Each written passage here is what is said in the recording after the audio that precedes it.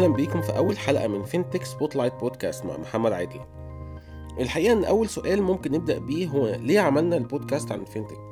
وإيه هي الفينتك دي أصلا؟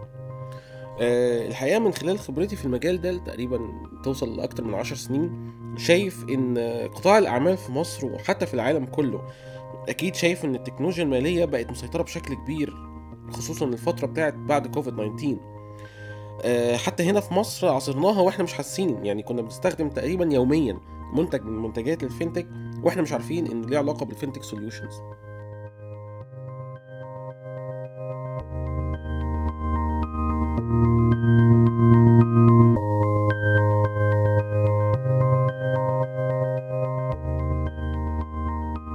الهدف من البودكاست دي اننا نتكلم بشكل تفصيلي عن الفاينانشال تكنولوجيز، وايه هي البرودكتس اللي بتطبق المصطلح ده، وازاي نستخدمه في حياتنا كمان. هنركز كمان بشكل اكبر عن التكنولوجيا نفسها وازاي نقدر نحولها من مجرد فكرة لتطبيق عملي يخدم قطاعات كتير.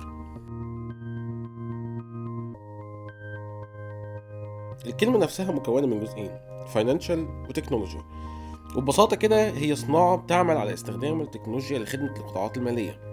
نقدر نقول عليها ابتكار أكتر من كونها صناعة، وبالتحديد هي إن الشركات الناشئة في مجال الفينتك بتستخدم التكنولوجيا دي لمنافسة الأنظمة المالية الحالية. طب ليه الموضوع ده مهم والعالم كله بيتجه ناحيته؟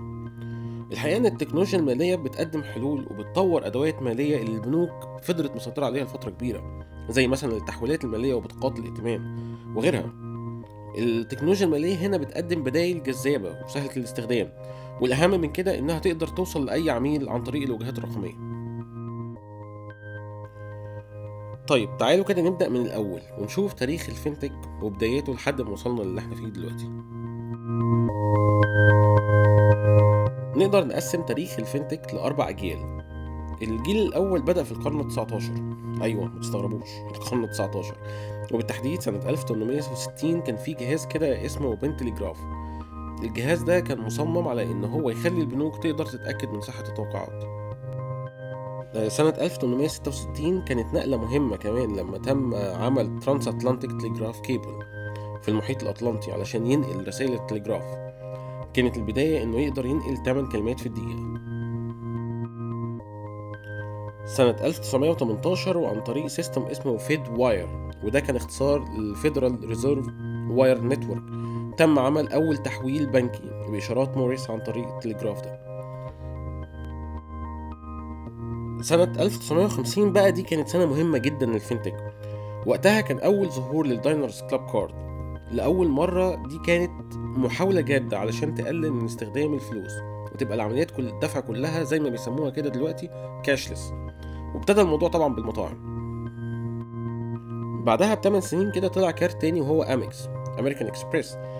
كان معنى كده إن الموضوع ابتدى ينتشر والناس مقبلة على الطريقة الجديدة اللي بيتعاملوا بيها مع المدفوعات دي.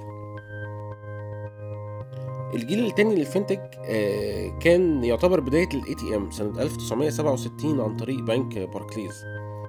التغيير الأكبر كان سنة 1971 بإنشاء ناسداك كأول بورصة إلكترونية. ناسداك غيرت مفاهيم كتير لدرجة بنعتبرها أهم خطوة في تاريخ الفينتك. سنة 1973 كان أول ظهور للسويفت، وده كود بيعرف البلد والبنك والفرع بتاع البنك اللي انت مسجل فيه حساب معين. وبكده أنا أقدر أحول من حساب لحساب بشكل أدق وأطمن إن فلوسي راحت في المكان الصح. ساعات السويفت كود ده بيتسمى BIC، وده اختصار للبنك ايدنتيفاير كود، الاتنين تقريبا نفس الحاجة. الثمانينات بقى استفادت كتير من التغييرات اللي بتحصل دي. ابتدى مصطلحات تظهر زي التجارة الإلكترونية والأونلاين بانكينج. سنة 1983 كان أول ظهور للموبايل كمان. التفكير كله راح إن أنا إزاي أستغل الجهاز المتنقل ده في المعاملات المالية اللي بدورها أصبحت ديجيتال. سنة 1998 كانت سنة ظهور الباي بال. باي بال هي رائدة المعاملات الإلكترونية المالية لحد دلوقتي. الموضوع بعد كده كان بيجري، البنوك ابتدت تحس إن في حاجة جديدة كبيرة جاية وممكن تسحب منها بساط المعاملات المالية. ابتدت كمان بنوك كبيرة تستثمر في الفينتك.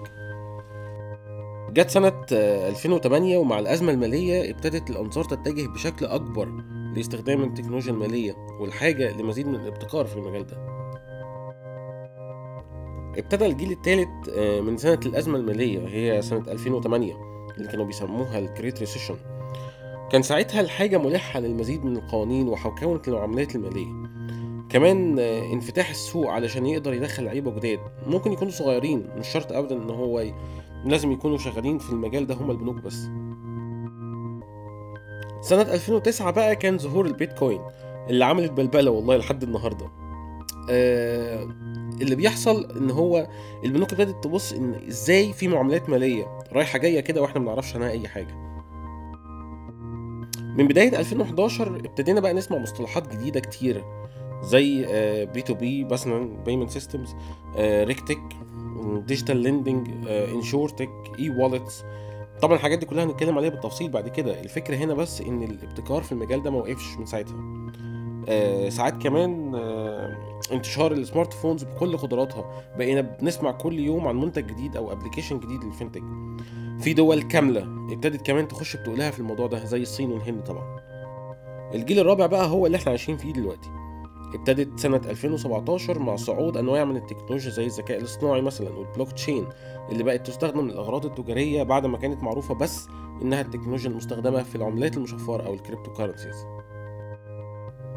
كده احنا خلصنا تاريخ الفinTech. الحلقات الجاية هنتكلم بتفصيل أكتر عن التكنولوجيا المستخدمة في المجال ده، وعن كمان المنتجات اللي بتطلع كل يوم، وإزاي نقدر نستخدمها بشكل فعال علشان تغير حياتنا للأحسن.